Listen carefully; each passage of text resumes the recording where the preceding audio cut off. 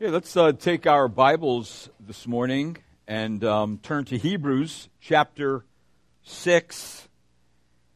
I confess that being on a time away and then a little bit of vacation, to come back and preach the most difficult passage in the Word of God is something that I wouldn't plan again. But nonetheless, this morning we're going to look at it.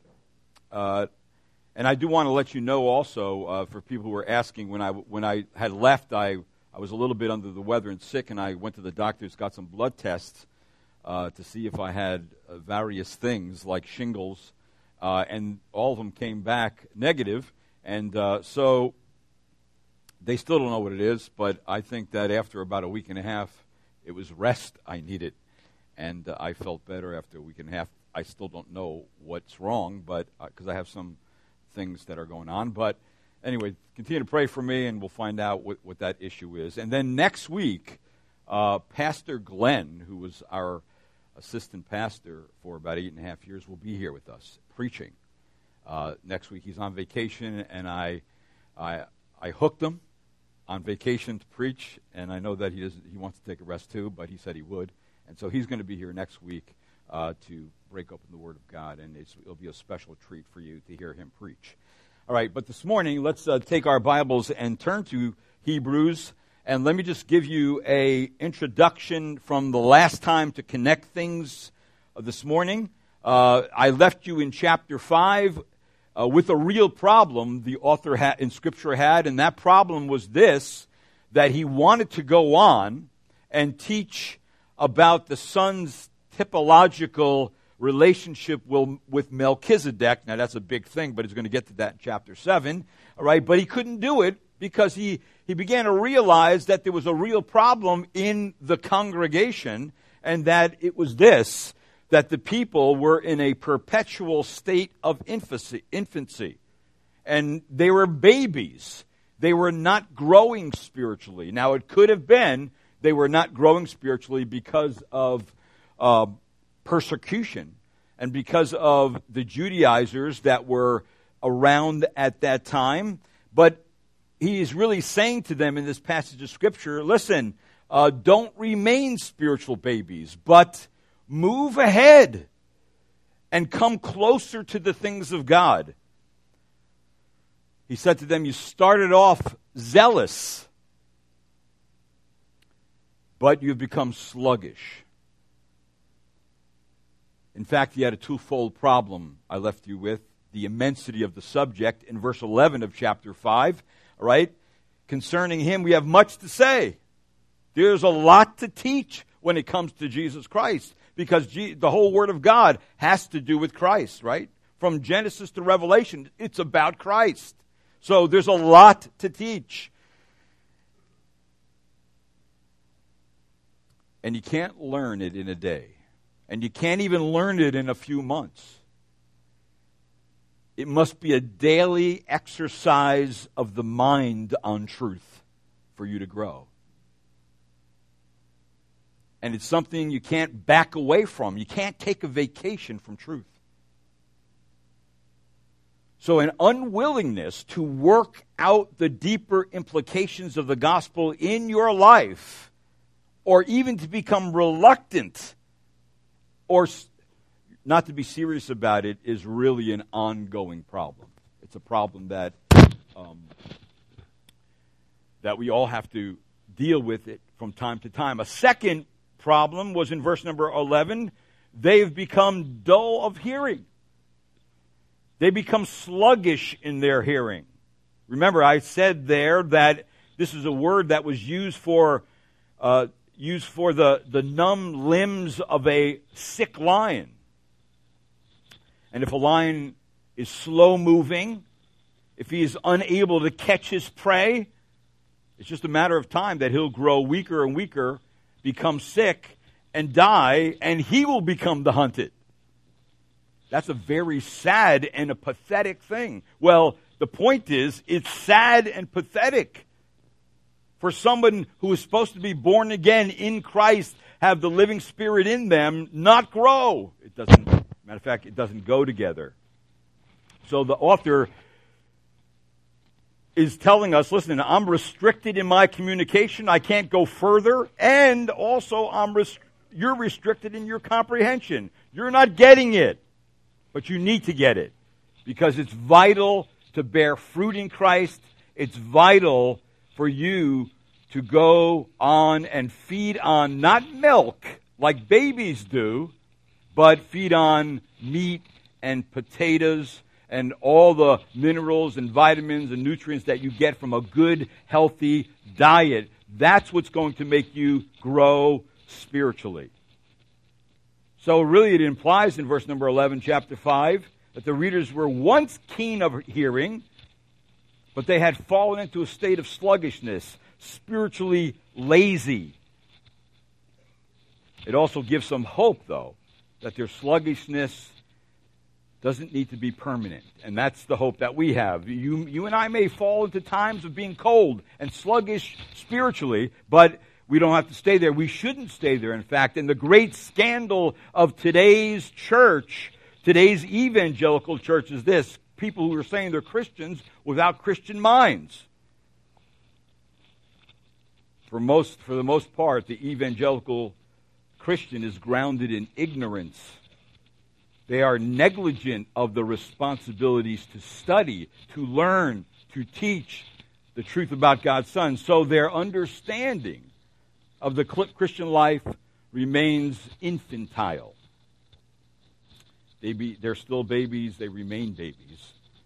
And so he explains in chapter 5, verse 12 and 13, this ineptitude that they have. He says this: you should be you're babies when you should be teachers. You never got past the rudiments or the basics of Christianity 101, so you need to go back and be retaught the ABCs of basic doctrines. And then he says, listen, I can't feed you with meat. I only could feed you with milk, and I can barely do that. And you know that milk is only for little babies or for people who are sick.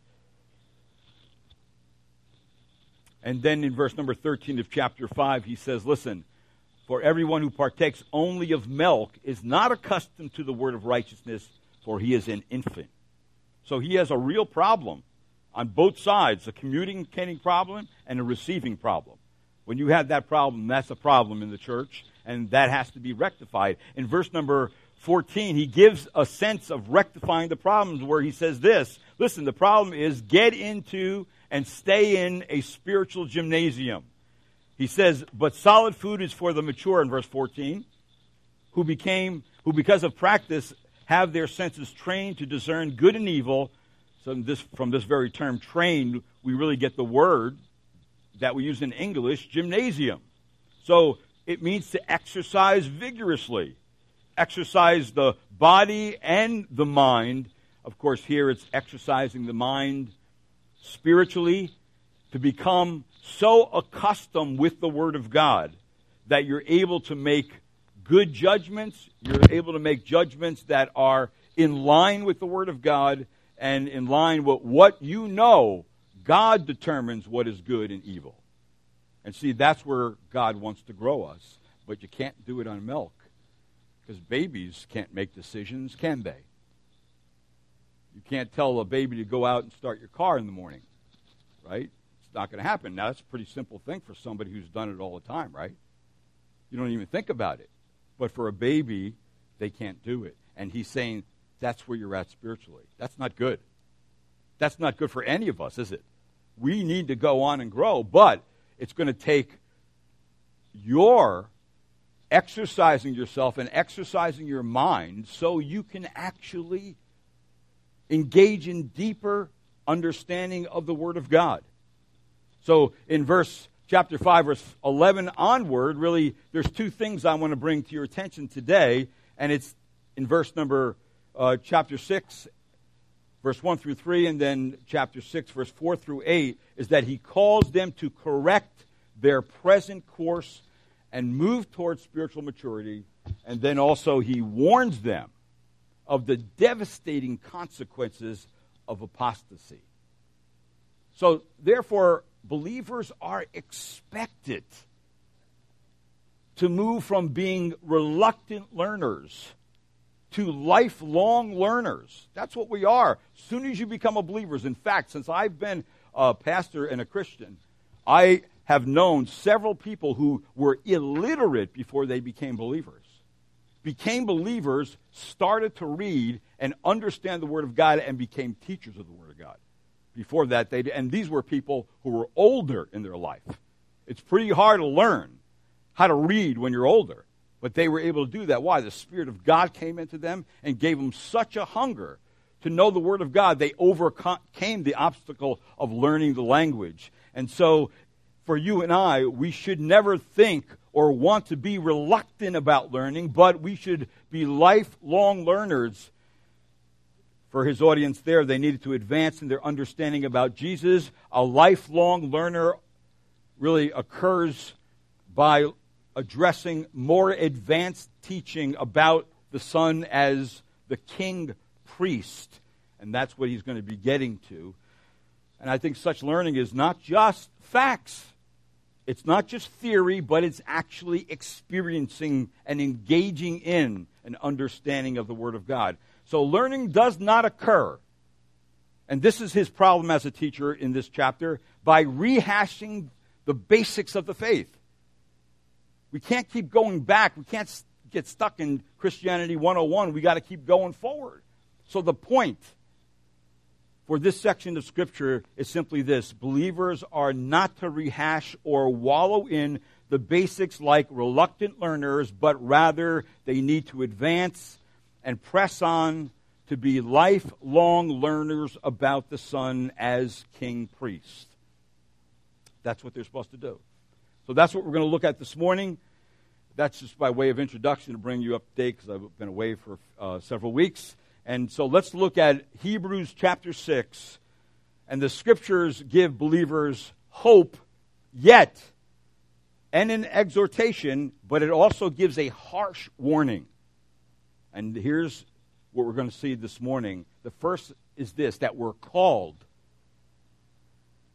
Believers are called to correct their present course. If they're in a state of spiritual sluggishness, to correct it, to arrest it, and to press on to spiritual maturity. Grow up spiritually, he is saying. We're called to do that. The Spirit of God is in us, and he will make us do that. So this is God moving us to look at ourselves, to see where we're at spiritually, and to keep going. Now, this is what he does. He says, the first thing he says to you is this. In verse number 1, notice what he says. Therefore, leaving the elementary teaching about Christ. That's Hebrews 6:1. So we're to first leave something. What are we to leave? We're to leave the very basics of what it is to be a Christian, what it is to get saved. He doesn't mean leave it completely and forget about it. What he means is that, listen, this is the foundation. Now build on that foundation and go ahead. And he begins to list what those elementary things are that every single believer, every single Christian has to believe to be saved. And here's the first one. In verse number 1, he says this, leaving the elementary teaching about Christ, the first one is not laying again a foundation of what? Repentance, right? So repentance is the first basic element of Christian faith. All right, what is it? Repenting is a foundational doctrine taught by the prophets of old, taught by John the Baptist, taught by Jesus Christ, taught by the apostles, taught by every gospel preacher who was sincere and handled the Word of God correctly since then. So in the New Testament, the call to repent is the call to turn from personal sin and evil deeds. But here, because it has a Jewish background to it, it is a call to repent from any of man's empty attempts to self-salvation. Right? Saying that some religious system can save you. I'm this, I'm that, I'm this, I'm that in a religious system, and people trust the system to save them. They trust themselves to save them. They trust everything to save them but the one that God gave to save us, and that's Jesus Christ. So repentance is basic. And you know what? People don't even know that. You don't even hear people preach repentance anymore. If you're not even preaching the very elements, the very basics, then you're really in trouble. So see, and it also says this, that every believer has to repent of the way they were going and what they were trusting in and trust in Christ. There must be a day that you repented of your sin, of trying to save yourself, and trust in Christ to save you. There must be a time that happened in your life. There must be a time of repentance.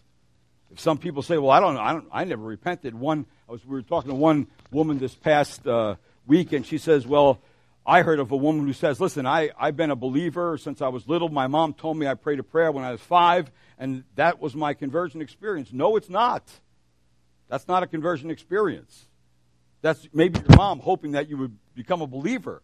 You yourself have to have some kind of conversion experience where you repent of your sin. Now, it could be a great blown-out experience, or it could be a quietness in sitting in your room or sitting in a pew or sitting somewhere saying, Lord, I'm a sinner.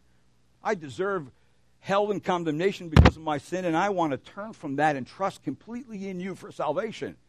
That's repentance. But then we repent regularly. But this is the basic. A second basic in verse number 1 is this: placing our faith in God. Look what it says, and of faith toward God. Isn't that the message? Acts chapter 20, verse 21, solemnly testifying both to Jews and Greeks of repentance towards God and what? Faith in the Lord Jesus Christ. Faith is a basic of the gospel. All of us must have faith in God. We turn in repentance to the Father and faith in the Lord Jesus Christ, because Christ is the one that was provided for our substitute to be saved. And then a third thing found in verse number 2 is of instruction about washings and laying on of hands. Now this seems a little bit difficult if you read the passage there, but actually the word comes from a word, washings, that means baptism. All right? So this word washing is in the plurals, and so it can refer to the difference between Christian baptism and the baptisms under the former economy. Remember, people, before they came to Christ in that time, went through John the Baptist's baptism, didn't they? And that was a baptism unto repentance. So there's going to be a difference between his baptism and a Christian baptism, right? But it does mean to baptize. And then back then, usually when people were baptized, they had their hands laid on them, because there was a transfer of them coming to Christ, hearing the word of truth, believing it, all right? Then being baptized and receiving the Spirit of God was what? Like one package deal. It all happened at once. So the phrase laying on of hands in verse number 2 may refer to the early practice of laying on of the hands during believers' water baptism. And the laying on of the hands was used to symbolic of the act of identification, and also of the apostles' ministry when the Holy Spirit initially was poured out on the early church. And you find that all through the book of Acts, where it says, like in Acts chapter 8, verse 17, and they began laying their hands on them, and they received the Holy Spirit. We know that baptism was part of that. And then in Acts 19:6, when Paul had laid his hands on them, the Holy Spirit came upon them. So repentance, forgiveness of sins, baptism, the coming of the Spirit was one package. It happened at once when somebody came to faith, when they repented, had faith in Christ, and they were baptized, right? That was all part of it.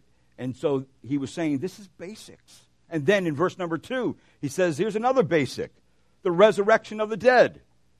Isn't that a basic of Christianity? Isn't that a basic of coming to faith? To believe in the good teaching of the future, that death is not the end? Who knows that better than a believer? That we are promised a resurrected body. It was a belief that, listen, physical death is not the end. We have an opportunity to live for God here and we have an opportunity, and we will be promised a body that will be without sin, perfect, never to die again when we are finally, when the resurrection comes. That's a basic truth. Remember, Jesus not only died, but he what? Rose from the dead. You have to believe that, right? Why? He defeated Satan and death at the cross. And so there, if he defeated it, then he defeated it for me and for you too. So I have that hope. I have that assurance. Every believer does. And so if I have it, keep going. Keep learning. All the things that come under that and behind that and around that. And then in verse number 2, notice another basic, eternal judgment. Death, resurrection, and judgment were clearly linked as part of the basic Christian doctrine of the Word of God. You can't get away from it. Those are the basics. That's what we build on the rest of our Christian life. In fact, new believers, once they learn that, once they come to Christ, they go from a new believers class to a class where they're growing more in the Word of God, to a place where they're being challenged on a higher level, to be a spiritual father, to live by faith, and that's where Hebrews is heading, to be able to live by faith every day of my life. I trust God for what's going on in my life. Why? He's taking care of everything for you and I. So there is the call to move away from, to advance from the basic teaching of salvation. And then look at verse number 1. The end of verse number 1, he says this in chapter 6, or excuse me, in verse number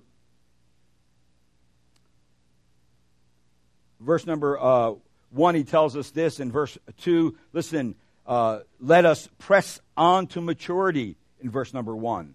Christ, let us press on to maturity. He tells them, listen, press on to maturity. That means to get moving.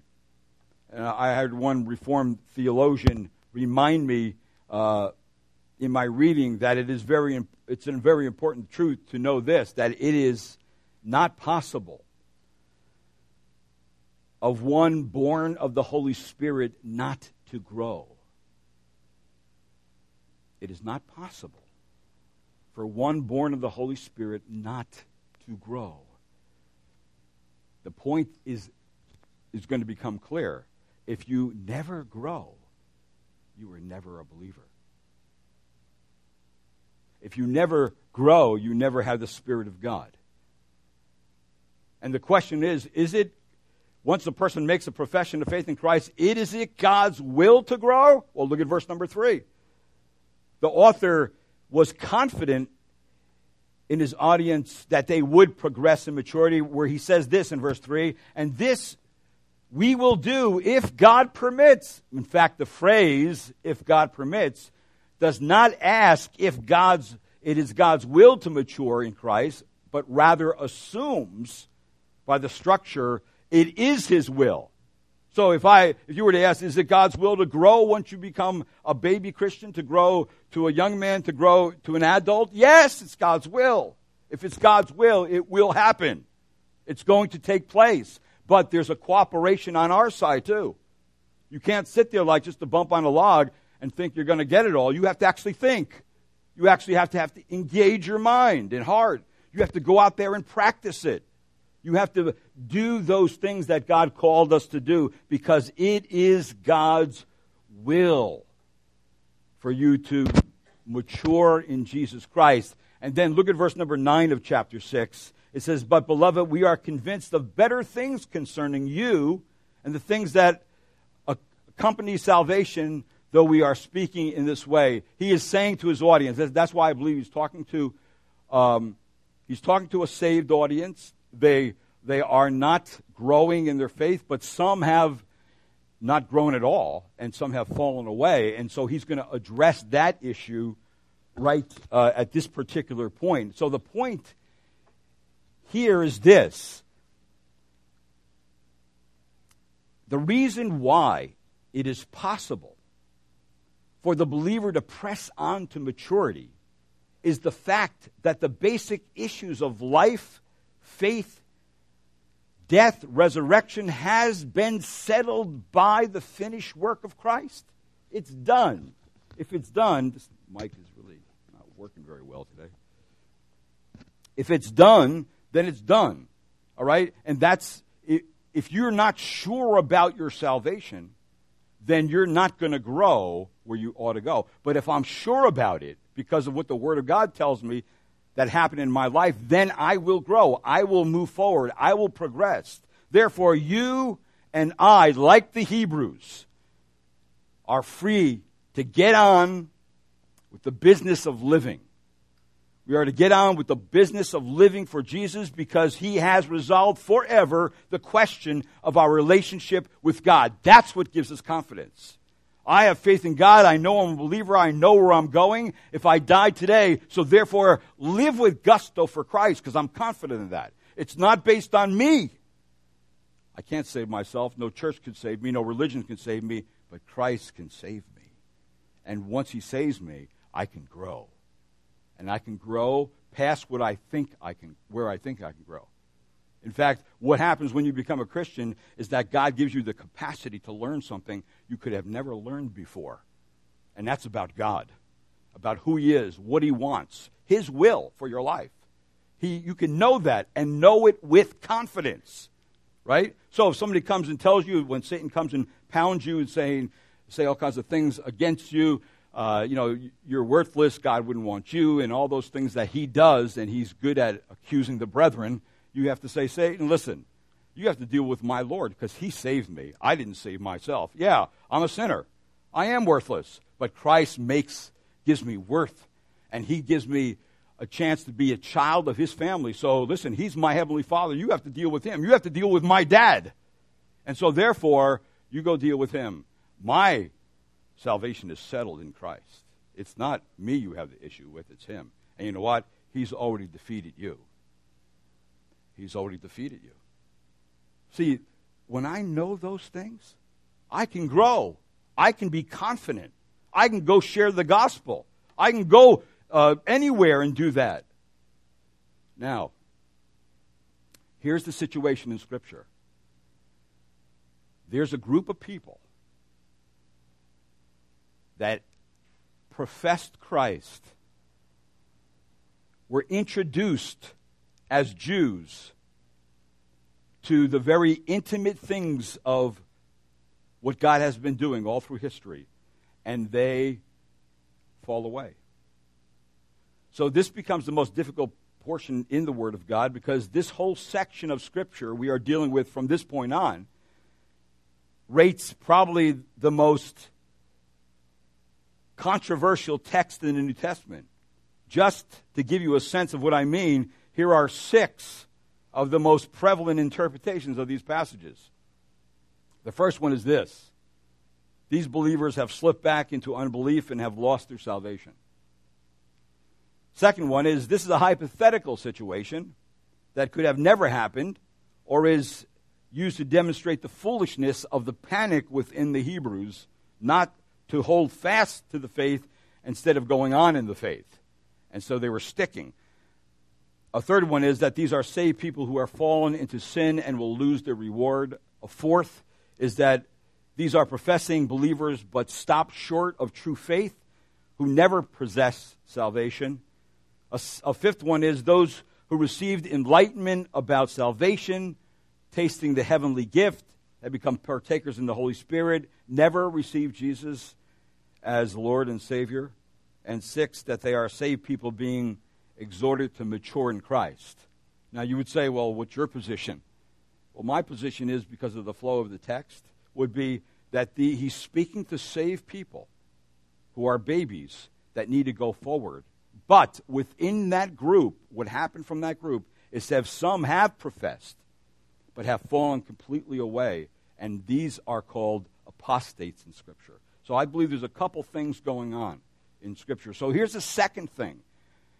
He calls us to mature. Here's the second thing he calls us to, in the sense he points us to the harsh warning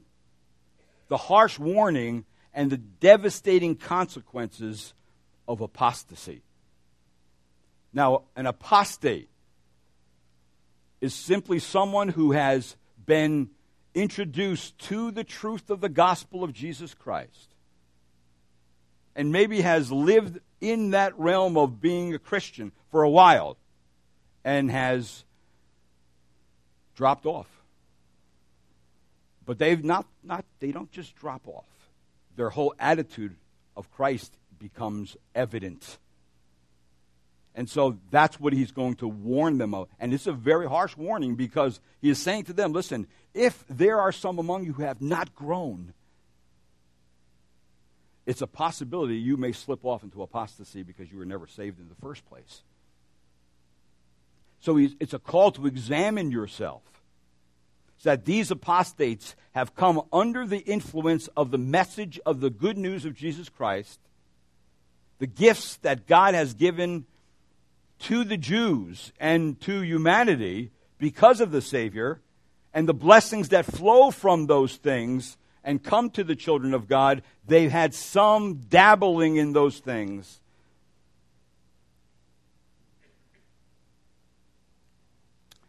So he's not just talking about people who are just drift away because they get cold. He's talking about people who fall away.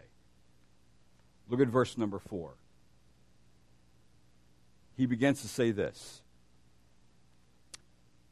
For in the case of those who have become enlightened. Now, this is the language he is using. The word enlightened means to shed light upon. So this person, of course, if they were Hebrews, don't forget, they have the Hebrew Scriptures, right? They have the oracles of God. They have the prophets. They have everything that a lot of the world didn't have to come to know Messiah, Jesus Christ, as their Savior. So they've had for years the word of righteousness come to them. So these people were informed. They were enlightened to the principles of Christianity. They even had known the way of righteousness. Here's the way to be saved. Jesus the Messiah. That's your salvation. That's what the prophets, that's what the Old Testament's been saying all along. In fact, Melchizedek is a type of Messiah. The second thing he says about them in verse 4 and 5 is that they have tasted of the heavenly gift. That the word taste means really more than mere sampling. It speaks of full participation. So it gives the sense that these people were in the community. They were in the community of those who were active in professing Messiah as Savior. It wasn't just a sampling. That the heavenly gift is the gospel of the revelation of mercy through Jesus Christ. And to taste the heavenly gift is, in a sense, to experience the heavenly gift. They were introduced to the gospel. So these are our people who, to a certain degree, understood and relished in the revelation of mercy. Wow, this is the way to be saved. This is God's message. And then it says, and they became partakers of the Holy Spirit. They saw the Holy Spirit work in people. It could even mean that they understood the Holy Spirit from the Old Testament, and even the miracles that the apostles had done in the Gospels and in the book of Acts was very well known to them. They could have even, some there had a first-hand accounts of seeing the Spirit of God work. And seeing the Spirit of God work in the congregation of someone who's genuinely a believer, and see people transformed right before their eyes and turn from their evil deeds to God, and their whole life changed. They seen and they were involved with and partakers of the Holy Spirit. And then it says there, and they've tasted the good word of God. They had come to understand the tasteful influence of the word of God concerning the promise of God respecting the Messiah, and that God had been faithful to his promise, and that promise being fulfilled in Christ. But one thing we know we're not going to see anymore from these people is that they no longer see Christ on the pages of the Old Testament. They don't see Christ in the inspired words of the apostles. So you have to ask this question. If these people are in the congregation, if these people have professed Christ, if these people have had a chance to taste the good word of God, and if these people are well informed about what the prophets were saying about the coming of Messiah, and now they have come to the place where they know how to get saved, I'm going to say it like that.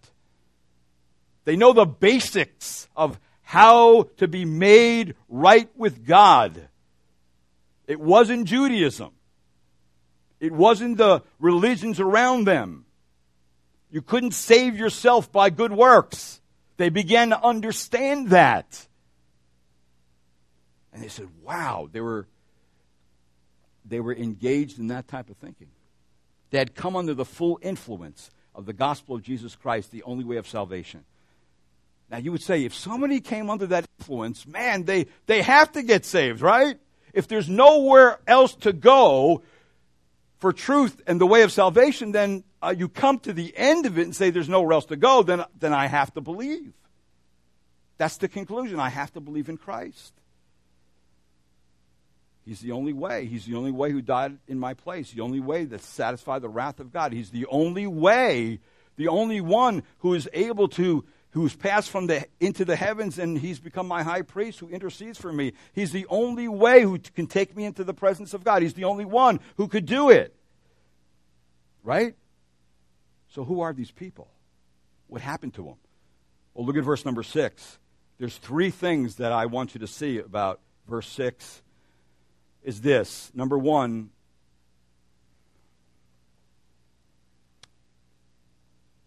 now let me just say this.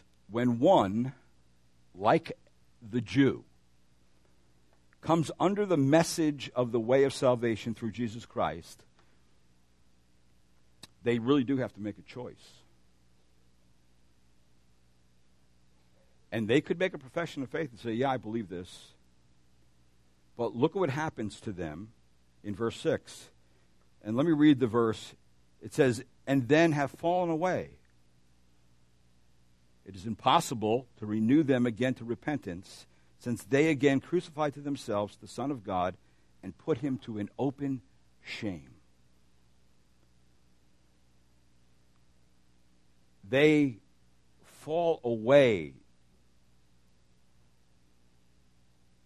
Meaning this, they refuse the message. They refuse it. Whatever happened, they no longer are willing to hold to the essential aspect of Christian belief. They drop out of the contest. This means they've fallen away. They cannot. And fallen away, let me just say this, fallen away cannot mean lose salvation, because it's not possible to lose one's salvation. If it was possible to lose one's salvation, then the text would mean such individuals could never again become saved, because it says there it's impossible. And if you've been around long enough, you may have seen some who have come and they're excited about the things of God, and then in a short period of time, they quit everything, right? And they go back, their zeal evaporates, and they go back to the way they lived before. And even when you go back to talk to them, they'll say, oh, yes, it was so great to be amongst those people. The message is great. I still believe in Jesus, but I'm doing my own thing here. I don't need to go to church. I don't need to know more of the Word of God. I know I'm saved now. And so they go on, and they may have been converted to a group. They may have been converted to a church. They may have been converted to the likability of these Christians and the cool things they do in their worship. But I tell you what, if they fall away this way, they were never converted to Christ, because they've never grown. But that's not it. Their whole demeanor towards Jesus Christ changes. So not only do they refuse the basics of the faith, but they abuse the message. In verse number 6, notice what it says. Since they again crucified to themselves the Son of God, putting him to an open shame. Now, what does that mean? You know what it means? That they actually identify themselves with Christ's persecutors on Good Friday, who deliberately mocked, ridiculed, rejected, and humiliated Jesus publicly during the crucifixion, and finally cried out, "Crucify him, crucify him." If you are the Son of God, then you get yourself down from the cross. They become part of the lawless and godless crowd that surrounded the events of the cross that caused our Savior to be crucified. So you see that they abuse the message. They abuse the very person. They want to get rid of Christ now. That's what an apostate does. He wants to rid Christ and the message of Christ from the earth. That's what it means by crucifixion. They didn't want him as the Messiah or as the Savior. That's why they crucified him. So these people align with that group of people. And then the next thing in verse 6 that happens is they forfeit God's blessing. Look what it says. It is impossible to renew them again to repentance.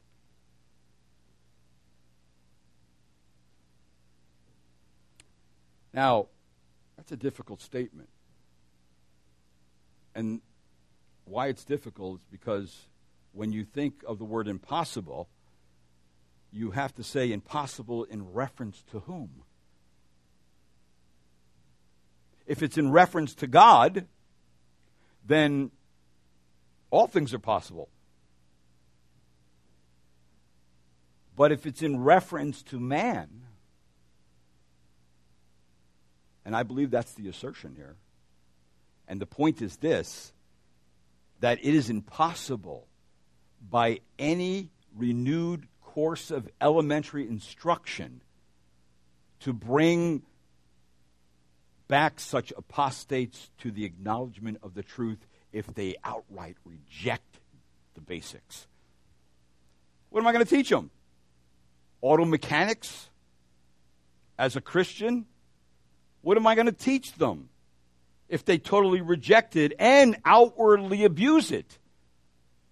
Do you realize these people consign themselves to the impossibility of ever being instructed again in the gospel? That's the impossibility. See, if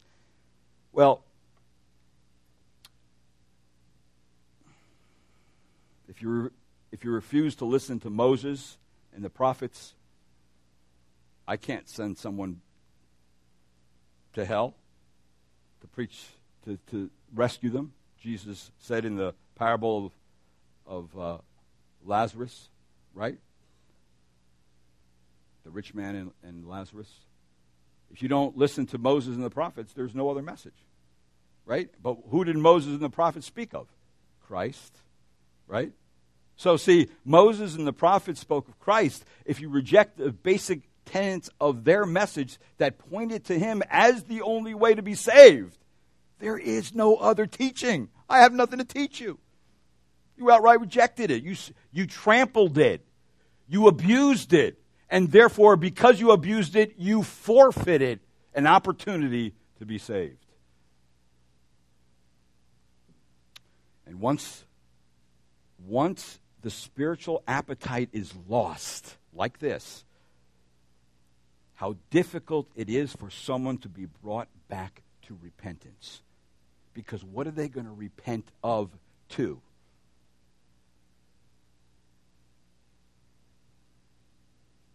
See, with all this exposure, they had not become different. There was no change of mind concerning the truth as it is in Jesus Christ. Instead of counting Jesus as the Messiah, they concluded he was an impostor. Instead of considering Christianity as the true and only way of salvation, they concluded that it was a cunning, devised fable. instead of concluding that salvation through Jesus Christ as Lord and Savior as a revelation that came from God and is the will of God, they concluded it was a hellish delusion. How are you going to renew somebody who's at that point with the elementary teachings of the gospel? You're not. Now, we must at least make this observation, that we're not dealing with the sincere believer here who is in despair about some spiritual failure in his life. Neither are we dealing with a backslider who has temporarily lost interest in the things of God. We're not dealing with that in this passage of Scripture. This person is one who is in fierce opposition to Christ after knowing the truth. They're in opposition to the gospel, and their opposition is now public. It is a rebellion against Christian things, and it's a determination to bring Christ's work to an end. So now they have switched as being professors of Christ to being enemies of the cross, and they're now public with it. And it just shows who they are. It just shows their true colors. Matter of fact, you know what it shows? It shows their real fruit. And it's not the fruit of genuine salvation. It is the fruit of unregeneration. They were never regenerate, in other words. But remember this, that the main purpose of this letter was to urge these Jewish Christians not to allow themselves under the pressure of persecution to abandon the distinctly Christian aspects of their faith and slip back into Judaism. That was the temptation. Or to slip back into Catholicism. Or to slip back into Buddhism. Or to slip back into some other faith that you were once delivered from if you became a Christian. As a Christian, you can't go back that way. I got to go forward, right?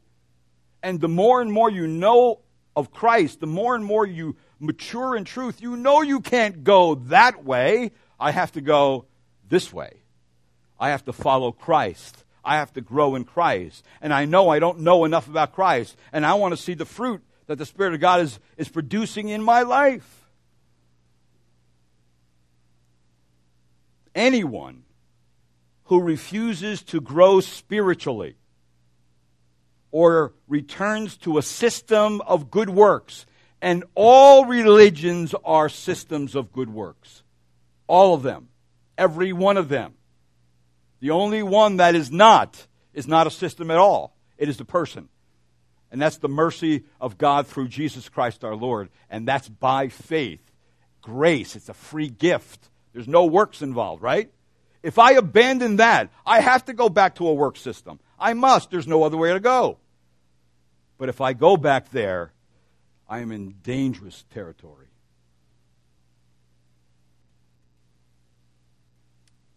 If one ultimately concludes that Jesus is not the way, the truth, and the life, they are simply saying this, that the work on the cross was not enough to save.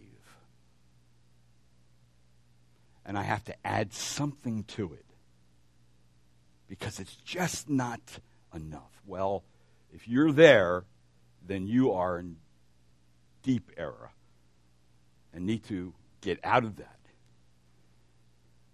If they don't, they forfeit the blessing of God. See, an honest question has to come up at this point. Were these people really ever saved at all? I'm pretty much answered that already, but we're confronted with some who have made a profession of faith and formerly had visible signs and marks of being a truly committed Christian, but by their refusal to grow and continue in the faith, they now give fruit that they were not generally born again at all. They were not born again by God's Spirit, that's for sure. They may have convinced others that they were believers. And at one time they may even persuaded themselves that they belonged to Christ. When people who continue in their sin, and you go to them and say, yeah, I'm a believer, and they convince themselves or deceive themselves that they're a believer when they've been sinning for year after year after year after year. I would say let's go back to the basics of the gospel and make sure that you're a believer, right? That's the 101 of Christian counseling, because many times somebody will come to a counselor and you'll realize this person never understood the gospel. They never really believed in Jesus Christ. They never repented of their sin. And yet they've been in around the Christian community. And so that's a great opportunity to share the gospel with them, to be saved. So I can't say that I meet a lot of people in this particular position of apostasy, but there are some. And there will be some in the future. Well, anyway, their conversion is spurious. It's a counterfeit. When tested for their faith, and that many times the test of the faith is persecution, they didn't hold on. They became rebels to the work of Christ and dropped off. Now remember this, that real regeneration results in the believer possessing the radical transformed nature, does it not? That a new nature that is predisposed now to holiness, as the old nature was predisposed to sin. In regeneration, God gives the dead sinner a new heart. God also puts His Holy Spirit within the saint, causing them to walk in His statutes. That this renewed and spiritually alive nature now drives that person who's now a saint of God to be faithful, to be obedient, and to be reverent to God, and to desire to want to grow. He wants to grow spiritually. He wants to grow in practical righteousness because the seed of God abides in him, and he no longer wants to persistently sin because he's truly born of God. Now, that's right from Scripture, actually, 1 John chapter 3. So, the believer can't lose his regenerate nature. The Bible never speaks of regenerate people reverting back to their unregenerate condition or old natures, changing them back into old ones. Losing salvation would necessarily require a reversing regeneration, and that can't happen. It is precisely that concept that a man who wrote a little booklet called Robert Spiney said, the concept of unregeneration that is nowhere to be found in the Bible. So we can never say that someone lost their salvation. We must conclude that they never had it in the first place. And someone who gives this evidence, it's even impossible to renew them to repentance again because they have outright rejected from the bottom of their feet to their heart and mind the very basics of what it means to be saved. There's nothing else I could teach them. Now, like I said, with men it's impossible. But with God could still rescue someone like that, but I don't know. Now, what's the issue then in this text? You know what the issue is? This is what the issue is. When you become a Christian, you know what the issue is? Fruit. Fruit. What's on your branches? What's hanging there on your branches? We were driving through Ventura, California, going down to the beach, and we drove through the orange groves and the lemon groves. Wow, what a beautiful sight. Sun gleaming and bright oranges on these green trees and bright yellow lemons on these trees. It's really a sight. But you know what? If I plant a lemon tree, what should I expect? Lemons. If I plant an orange tree, what should I expect? If the Spirit of God is planted in your heart, what should you expect? you should expect Christian fruit, right? The fruit of the Spirit. If that's never there, then come on. Let's be honest. There's no salvation. If that's never there, or you're an outright rejecter of the very basics of truth because you have your own philosophy on religion, and there's no fruit like that, then come on. Let's be honest here. There is no salvation. So the issue is fruit. Right? Now, look at what it says in verse 7 and 8. Here's an illustration from agriculture, just in case you didn't get it. It says, "For the ground that drinks the rain, which often falls on it and brings forth vegetation useful to those for whose sake it is also tilled, receives a blessing from God." All right, now that's pretty clear, right? The rain seeps into the ground, right? The vegetation soaks up the rain with all the minerals and nutrients of the soil, and it grows and it bears fruit. Look at verse 8. "But if it yields thorns and thistles, it is worthless and close to being cursed, and it ends up being burned." Now, what is he talking about here? He's saying this: listen, the good land and the bad land, the good soil and the bad soil have received both the rich blessings of God's rain. One produces vegetation and receives a blessing of God. It continues to grow. It continues to flourish. It continues to bear fruit. One is useless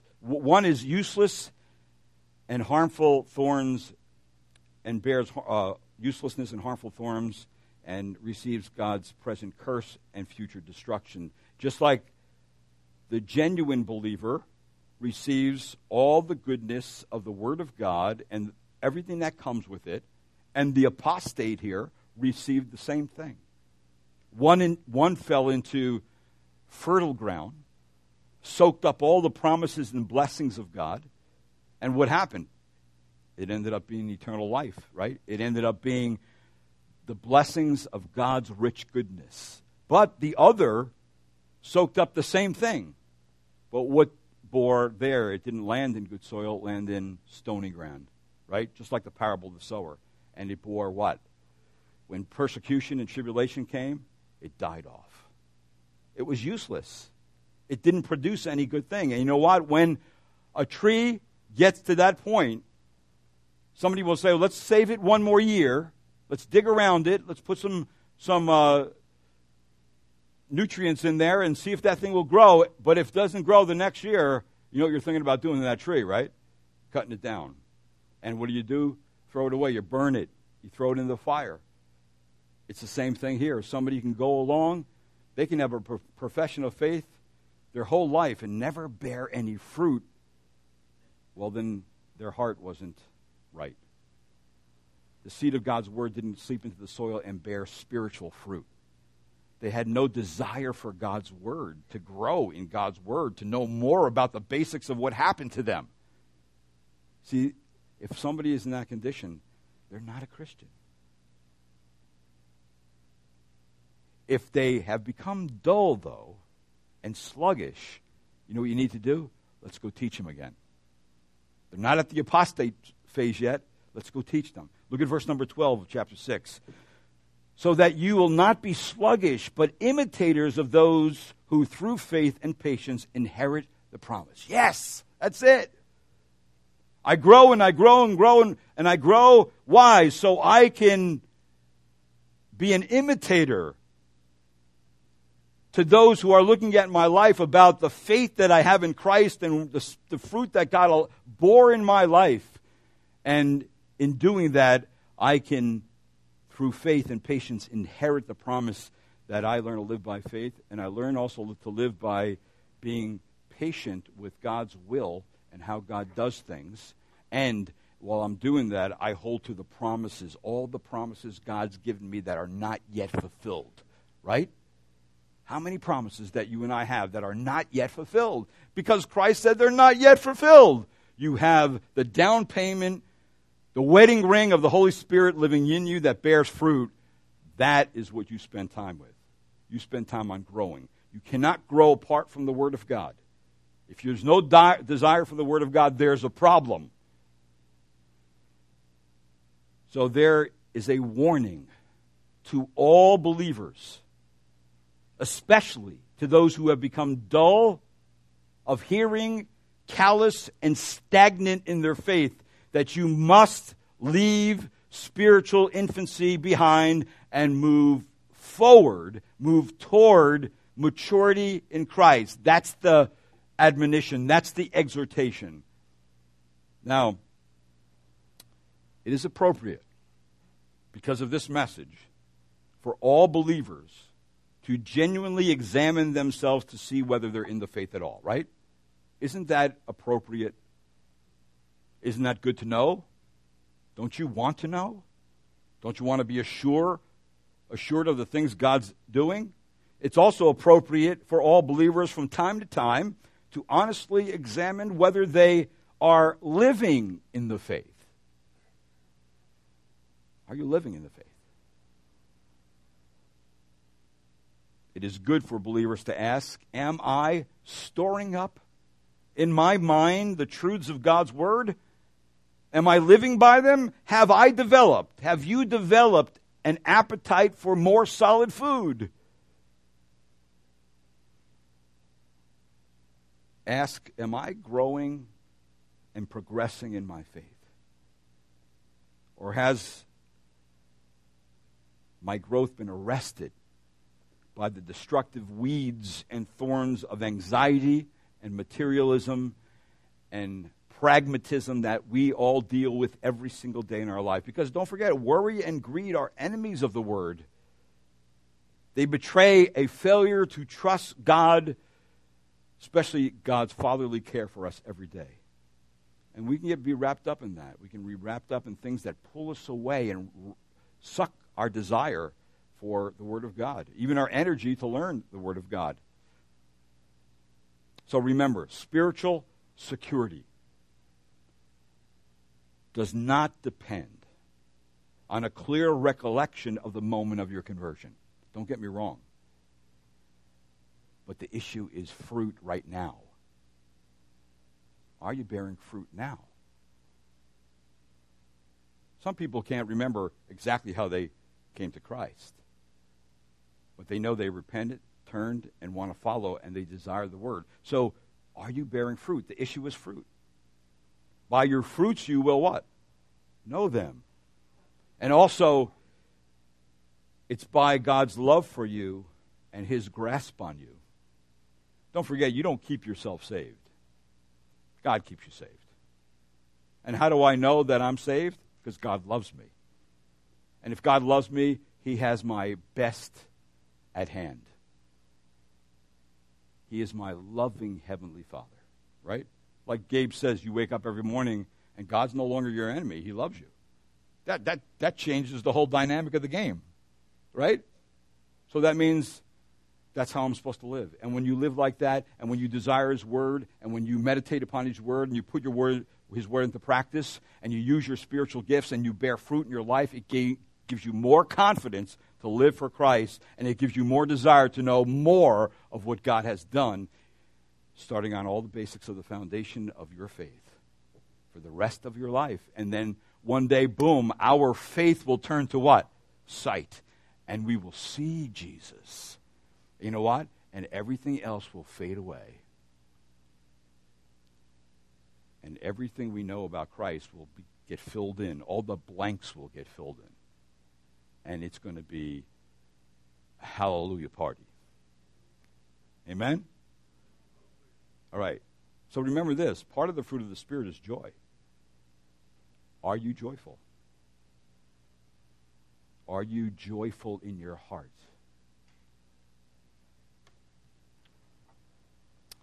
Let's pray. Lord, thank you again for the Word of God. Lord, let us honestly and soberly examine ourselves to make sure that we're in the faith, to make sure that we're living in the faith, and Lord, that we're bearing fruit. the fruit, the spiritual fruit that you have accomplished in believers' lives by giving them the Spirit. And we know, Lord, the author of the Word of God is the Holy Spirit, so He's going to use the Word to grow us. Lord, give us that desire to want to know more. And Lord, let us grow. And as we grow, Lord, increase our faith. Increase our patience. Let us see you for who you are. Let us go beyond the basics. And Lord, let us understand you as the king priest who now sits in heaven and intercedes for his children, who's going to come back again. And Lord, I pray that we'd learn more of that as we proceed through the book of Hebrews. And now, Lord, as we prepare for the Lord's table, make us ready, Lord, to again know that the elements that you've given us, the bread that represents the body of Christ, the incarnation, Christ coming into the world, dying in our place, and then the blood, the grape, fruit of the vine that represents the blood of Christ. Thank you, Lord, that we're able to know that because of your shed blood, you are the once and for all sacrifice. Never again does anyone have to accomplish this. It's finished, it's complete, it's over, and our salvation in Christ now is secure because of it. And so, Lord, we thank you. So make us ready, Lord, to partake of the elements and this time of a solemn examination, yet a joyful, just a joyful time thinking about what you've done for us. And I pray this in Christ's name. Amen.